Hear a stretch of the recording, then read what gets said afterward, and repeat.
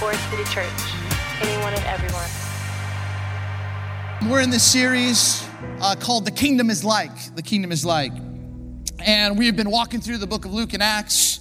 And I'm excited because today we're going to look at a familiar passage, but hopefully we can look through this passage with a little bit more Eastern eyes, a little bit more Middle Eastern, ancient Near East eyes. And so if you have a Bible, turn with me to Luke chapter 15, verse 3. If you don't have one, there should be some Bibles in the pews. Someone generously donated those to us. But I want you to see this text. I'll have a few of the verses up, but for the majority of it, I just read because I want you to get comfortable in your Bible because there's something so beautiful about the text. But it says this: Then Jesus told them this parable. Suppose one of you has 100 sheep and loses one of them. Doesn't he leave the 99 in the open country and go after the lost sheep until he finds it? And when he finds it, he joyfully puts it on his shoulders and goes home. Then he calls his friends and neighbors together and says, "Rejoice with me. I have found my lost sheep." And then verse 7, "I tell you that in the same way, there will be more rejoicing in heaven over one sinner who repents than over 99 righteous persons who do not need to repent." Many of us grew up learning this passage. I love this room, and every time I get to preach, I often look at this massive stained glass window. And for some of you can see, but it's a picture of Jesus as a shepherd. And inside his hand is this little baby sheep. And it's this picture of Jesus in many ways who goes after the one that's missing. And many of us have heard this. It's a theme of the song Reckless Love that I know Asa loves. And it's this theme that, hey, there are people outside the church who are drifting, who are drowning, who are struggling, who don't necessarily understand that a God came in flesh and bone to walk this earth, to give us access to the Father, that he was willing to die, and he resurrected. Many of us didn't know that story for many, many years, and we just went in our own way, and it led us astray until one day we discovered what good news was all about. And I think there's something really, really beautiful about this. I hope that every single one of you in this room who is a true disciple of Jesus, I hope that every single one of you gets the opportunity to talk, to share, to present good news to someone. I hope you know this. There's no greater gift that you can give someone than an introduction to the God who loves them. There's no other gift. It's the greatest gift that you can give someone. I can give someone Cubs tickets, but after 2 hours and 40 minutes and a potential W, that's all you got. Maybe a foul ball if you get lucky, but that's all you got. But eternity. C.S. Lewis says it this way. He says this: the church exists for nothing else but to draw people into Christ, to make them little Christ. That's what Christian means. If they are not doing that, all the cathedrals, clergy, missions, sermons, even the Bible itself are simply a waste of time. For God became man for no other purpose. And I think this is really, really important. And I think oftentimes evangelism gets a bad rap. People do it weird. People do it wrong. People scream and shout with bullhorns. I get that. But the heart of the matter is, if God rescued you, you have to understand is that found people find people. Found people find people. Now, here's what you also need to know. There's 3 parables that Jesus tells. And we often just think it's about evangelism, but what I want you to understand is, yes, it is, but it's also so much more than that. Look at the next parable. It starts in verse 10. It says this: "Or suppose a woman has 10 silver coins and loses one. Doesn't she light a lamp, sweep the house and search carefully until she finds it. And when she finds it, she calls her friends and neighbors together and says, "Rejoice with me, I have found my lost coin." In the same way, I tell you, there is rejoicing in the presence of the angels of God over one sinner who repents. Now here's the story. And I happened to, this week, I got the chance to go and see the Chosen set, and I walked in this house that was like a scene of this house, and it was much smaller than I had perceived or thought, and I kept thinking about this. Just imagine a woman losing a coin, and maybe the house was half the size of the stage, and she can't find it. And she's like sweeping, and she's looking, and all of a sudden she finds the coin, and she calls all of her friends and goes, "I found it, rejoice." And what you have to understand is in rabbinic literature, most rabbis, William Barclay, a scholar, says that most rabbis would not rejoice when a sinner was found. They would say, rejoice when a sinner is obliterated. There wasn't this great desire to actually reach those who were in a far-off land. It wasn't actually something to celebrate when someone returned and repented. Because many in that day couldn't stand the Gentiles, couldn't stand the Samaritans, couldn't stand anything that was not one of them. But here's the truth. Again, every time I've heard this taught, I've always heard it taught that it's about evangelism, and it is. And here's what I want you to see. Look at the first two passages of chapter 15.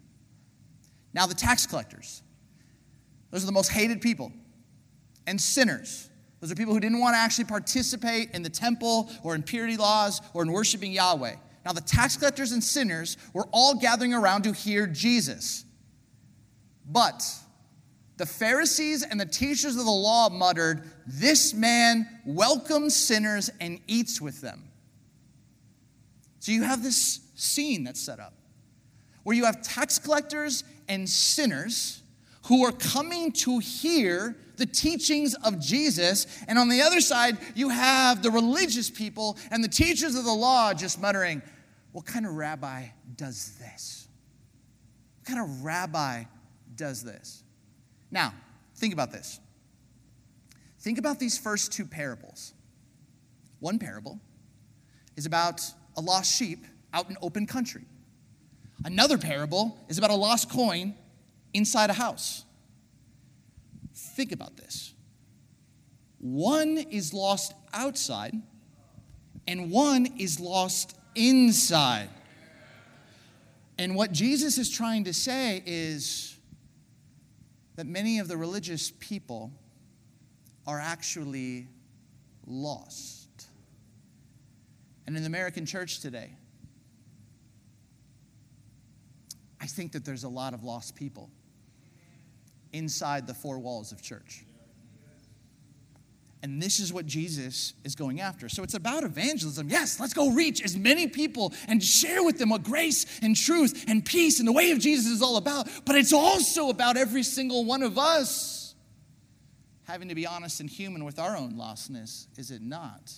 Because if we're not careful, what will often happen is you will subtly and silently become a Pharisee. And you will disassociate and separate, and you will have your ideals and your theories and your rights and your agendas, and it will be known as your ideology, but you will call it your theology. And it will give you reason to behave in a certain way.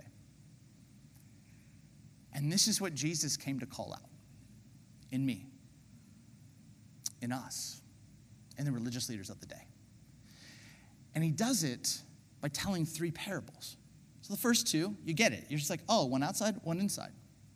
But before I dive into the third parable, this week we lost a spiritual giant. We lost Tim Keller. Any of you ever read any of Tim Keller or been blessed by any of his work? Yeah.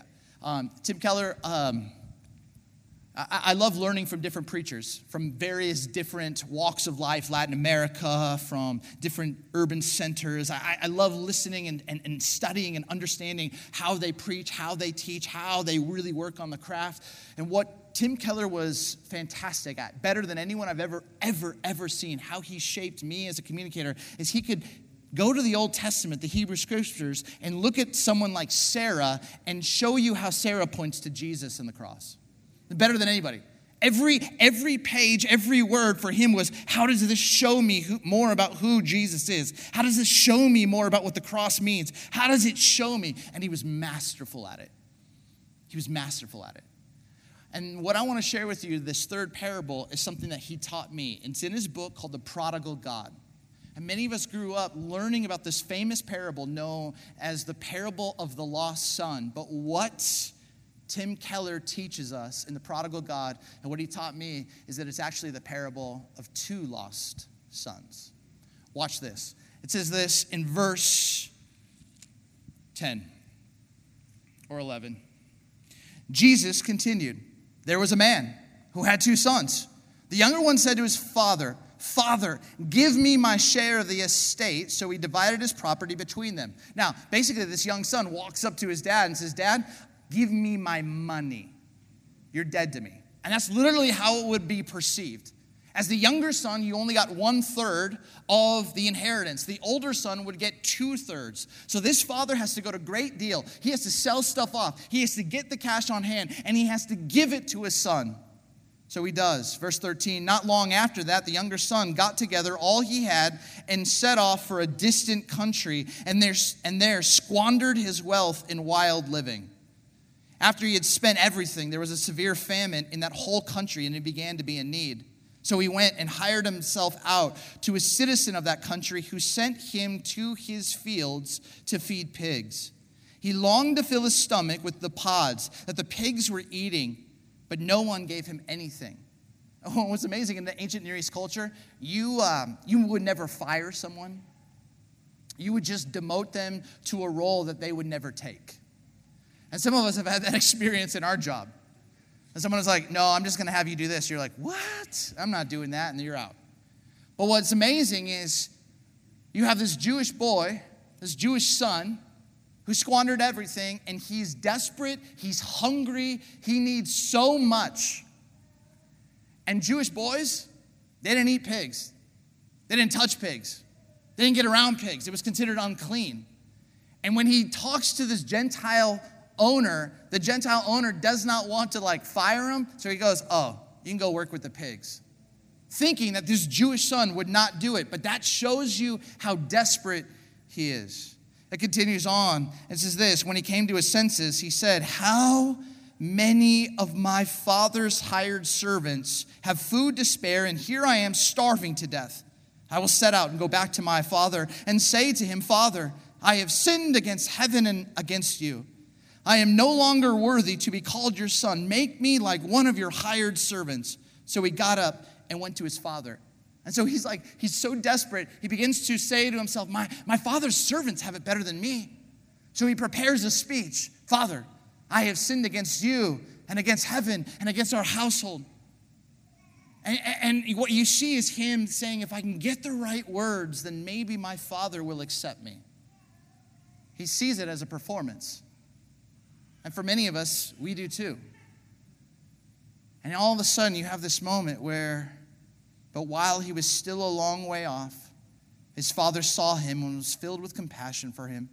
He ran to his son, threw his arms around him, and kissed him. And the son said to him, "Father," he goes to his speech, "I have sinned against heaven and against you. I am no longer worthy to be called your servant, your son." And before he can say, "Make me like one of your hired servants," the father interrupts him.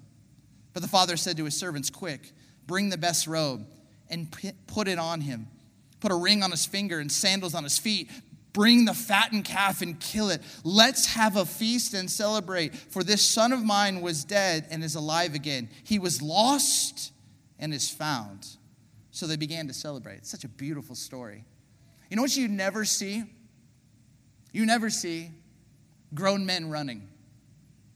When's the last time you saw an older gentleman just in a full-on sprint.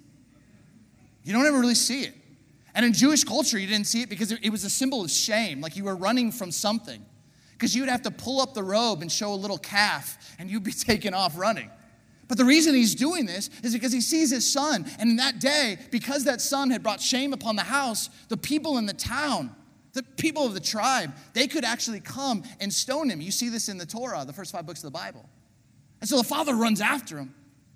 And he's like, no. You're back. I don't care about your speech. You're back. You don't have to have it all together. I love listening to conversion stories because it's often really, really messy. When you hear addicts who are just trying to be honest and get clean. When you hear people who are at the end of their rope. And people who just have nowhere else to go and they're just like, I'm done. Carrie Underwood theology, Jesus take the wheel. Just take it. I'm done. My kingdom is done. Your will be done here as it is in heaven. And it's amazing is that this child just gets brought in. But I love how it continues on. Meanwhile, the older son was in the field. When he came near the house, he heard music and dancing. So he called one of the servants and asked, what was going on? Your brother has come, he replied, and your father has killed the fattened calf because he has him back safe and sound. And the older brother became angry and refused to go in. So his father went out and pleaded with him. But he answered his father, look, all these years I have been slaving for you and have never disobeyed your orders, yet you never gave me even a young goat so I could celebrate with my friends. But when this son of yours who has squandered your property with prostitutes comes home, you kill the fattened calf for him? And look how the father responds. My son, the father said, you are always with me, and everything I have is yours. But we had to celebrate and be glad because this brother of yours was dead and is alive again. He was lost and is found. And that's how the story ends. And we never know if the older brother actually enters in. If the older brother can actually celebrate what Jesus is up to. And we know that the religious leaders couldn't. They actually were envious, jealous, threatened. They couldn't stand Jesus and his teachings and the power that he had. And I think it's really, really fascinating. I remember when you were a kid, it's the end of the school year, and your mom or your dad tells you, hey, where's that jacket? You're like, I think I left it at school. And before the end of the year, they make you go to that lost and found section. That's just a big trash can or bucket of sweatshirts. I loved going there. I'm like, oh, that's an Air Jordan sweatshirt. I should just take that. I didn't. But I usually would come home with 3 or 4 of my sweatshirts that I had just left at school. There's a sense of it was lost and it's found. But what's amazing is what I've come to discover, what it means to actually be a Talmudim and a disciple of Jesus, is that you are found. But some of us, once we get found, we think that we've arrived. And all of a sudden, this ideology that becomes our theology begins to be cemented, and we never actually really look at it. We don't actually turn it. That's why I really love the Jewish faith, because the Jewish faith is constantly turning and being curious, and they're actually wondering what this can be in their life and in their story. But for many of us, it's hard. When I was on the Camino, I was hiking from Spain to Portugal, or from Portugal to Spain. And all you do is you follow these yellow arrows and these shells. And I'd get up super early, and I often walk by myself, and I was walking, I'm following the yellow arrows, and I was just thinking and processing and trying to let some stuff go on this pilgrimage. And then all of a sudden, I didn't know where I was. I realized I had veered off the trail, and I was on a highway. Just imagine just walking, and you're on a trail in a nature preserve, and then all of a sudden you're like, how did I get onto the 90? And that's what happened. And I'm just walking, and cars are flying by me, and I'm like, I don't know where I am. I'm pull out my phone, I'm looking, I can't find where I am, and then all of a sudden, this woman stops. And she probably recognized me because I have this backpack on, and she's like, oh, that guy's lost. And she pulls over and she's like, are you looking for the Camino? And I'm like, yes. She's like, you're far from it. And I'm like, thank you. She's like, you got to keep walking, and then you're going to see like this little path, make a right over there, and then you're going to come down the cliff, and there's the trail. You see the trail? And I'm like, oh, yeah. And she's like, okay, great. And I was like, thanks. And she drove away. And then I'm processing it with some of my friends that went with me later that night. And I'll never forget, one of my friends, John Huckins, said, Steve, if you never get lost, you can never be found. Isn't it amazing? So many of us in our American Christianity and our Western Christian ideology, we've been taught to be right and act like we've arrived. But what if we actually began to recognize that there's a story of the lost who are outside the church who are able to come and experience you all, the grace and the peace that you all have, and the lost become found. But what if the people inside the church, maybe the whole theology is, oh, you are found. You are found. You are found because Christ came. He lived. He died. He was buried. He rose. He ascended, and he's coming back. You are found. But underneath that, there is a whole slew of kingdom ideas and concepts that I think some of us just accepted. And we didn't even know. And I think some of us are missing what Jesus actually wants to do. I grew up in Southern California. And I grew up in California in a small little church. I love this little church. I have no shade against the little church. It was amazing. But what's amazing, though, is women could only teach Sunday school and sing a special. They couldn't preach. And I always thought that was really interesting. And in 7th grade, when I started coming to church and riding my bike to church, I always saw Pastor Charlie, and Pastor Charlie was awesome. And in the room, it was pretty much people who looked like me. And I just kind of thought to myself, wow, I guess men teach and women don't. No one ever said that. That's just what I thought. And then my youth pastor, as I was an intern, I was asking him, I'm like, hey, why don't women ever preach? And he's like, they should. And I was like, really? And he began to walk me through the text and showed me that the gifts are for everyone. And I was like, oh my goodness. I'm like, why isn't this happening? And he's like, I've been trying to say it. And I'm like, if you say it, you're going to get fired. And what I realized was, oh my goodness, there was a part of me that I just, through my culture, had just thought I had arrived. But now I love learning from Bria. I sat back there last week. I loved her message. We're better off when we can have a more beautiful expression. When I went to high school, it was really, really diverse. When I played hoops, it was super diverse. When I went to church, it wasn't. I started reading the scriptures, and I started to actually read the end of the book, which is amazing. You should see it. We win, but it's awesome. And I'm like reading at the end, and it's telling me that every tongue, tribe, and nation will gather in the new Jerusalem, the new city, and like it's all going to be grounded in Jesus and centered around Jesus. And it was amazing because shouldn't this whole world and reality be practiced for the next reality? And then I'm like, well, that's not like how our church is. What would it look like if, man, we actually embodied and looked a little bit more like heaven? It's amazing because you can just get into like, oh, it's just majority culture. It's just da-da-da-da-da-da-da. But then all of a sudden you start reading this book and you realize, oh, there's parts in me that are lost. And some people would call this second conversions or third conversions because what's happening is your whole mindset and perspective and theology is actually being shaped not by culture or political party, but actually by the kingdom. You know what's really, really wild? In the last few years, I know a lot of people who have left the church because it differed from their political party. But you know what I never have seen? I've never seen somebody leave their political party because it differed from the way of Jesus. And all of a sudden, what ends up happening is you have this philosophy like, if you are found in lost and you actually trust this book and trust the Spirit and trust God's love, you can actually surrender and go, teach me, Lord. Teach me where I'm lost and I think I'm found. Teach me where you got to actually shape my theology. And it's wrecked me.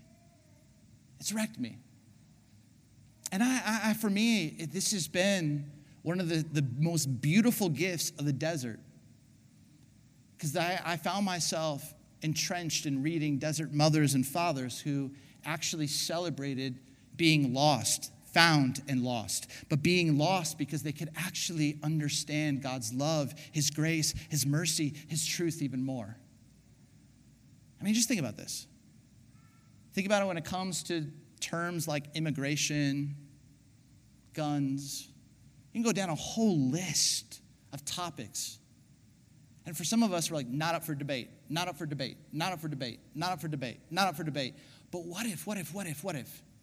We had such trust in this book that we were like, I wonder what the Bible does say about that. I wonder what smart people say about that. And that for me has been one of the greatest revelations. Now here's the truth. Jesus tells a parable and the story just ends. We never know if the older brother walks in and celebrates what Jesus is up to. And I was taught from an early age, whenever you preach, wrap it up in a bow.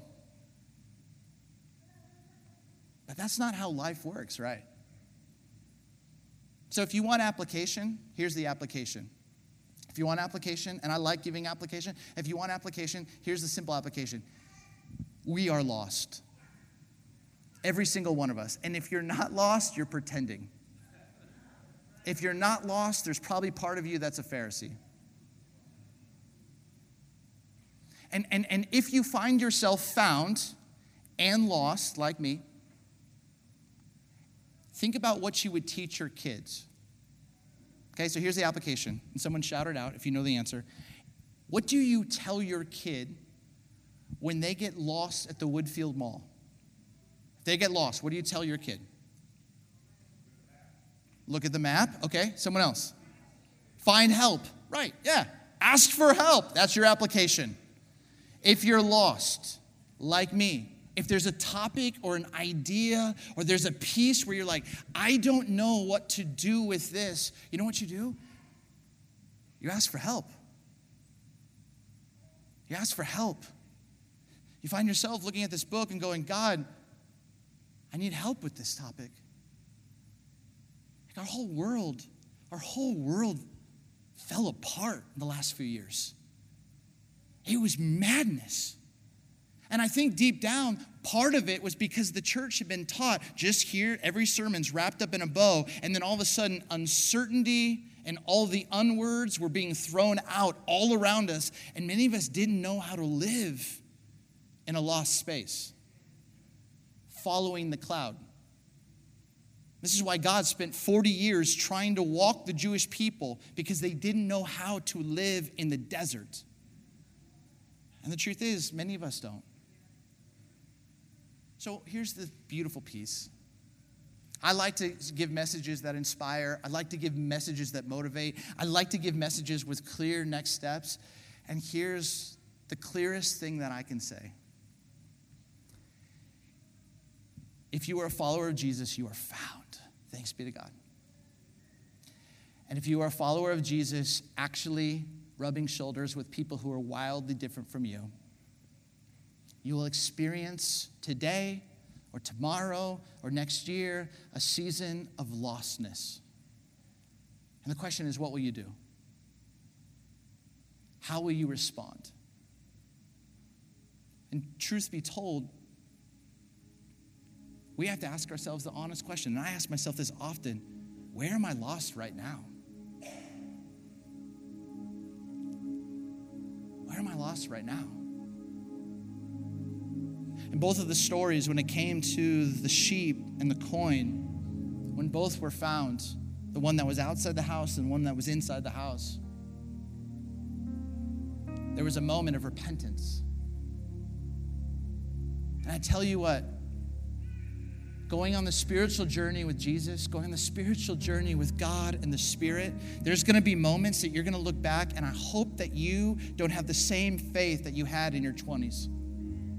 I hope that you've experienced the presence of God, the power of God, just the earth-shattering sense that God loves everyone. That God loves everyone.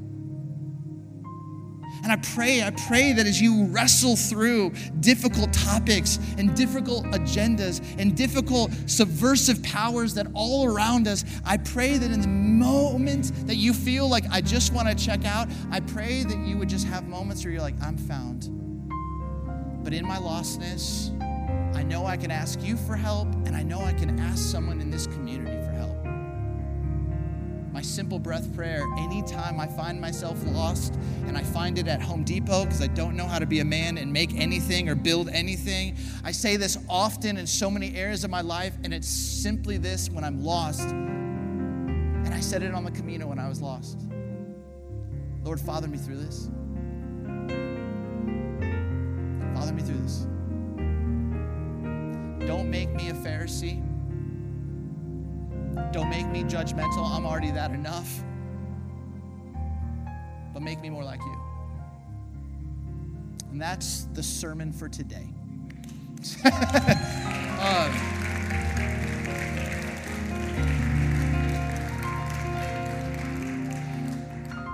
I hope that this will spur more conversation. Where are you lost today with your friends? What's amazing is we have cornbread here. If you remember cornbread, he's a gift. He is truly a gift. But would you do this? Would you stand? I'd love to give you a closing blessing. Put your hands out. Again, if you're new, we'd love to meet you. Next weekend, Pastor Leonard is preaching. It's going to be good.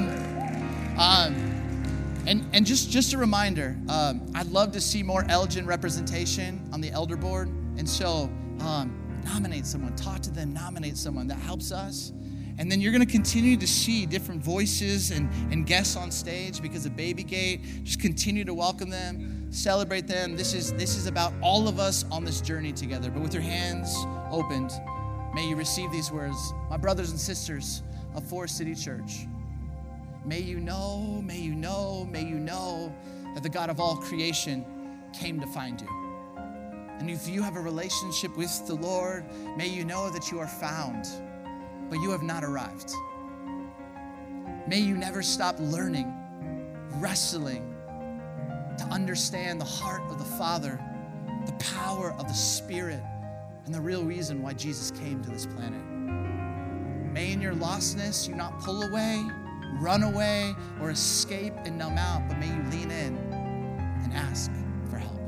Much love, everyone. Grace and peace.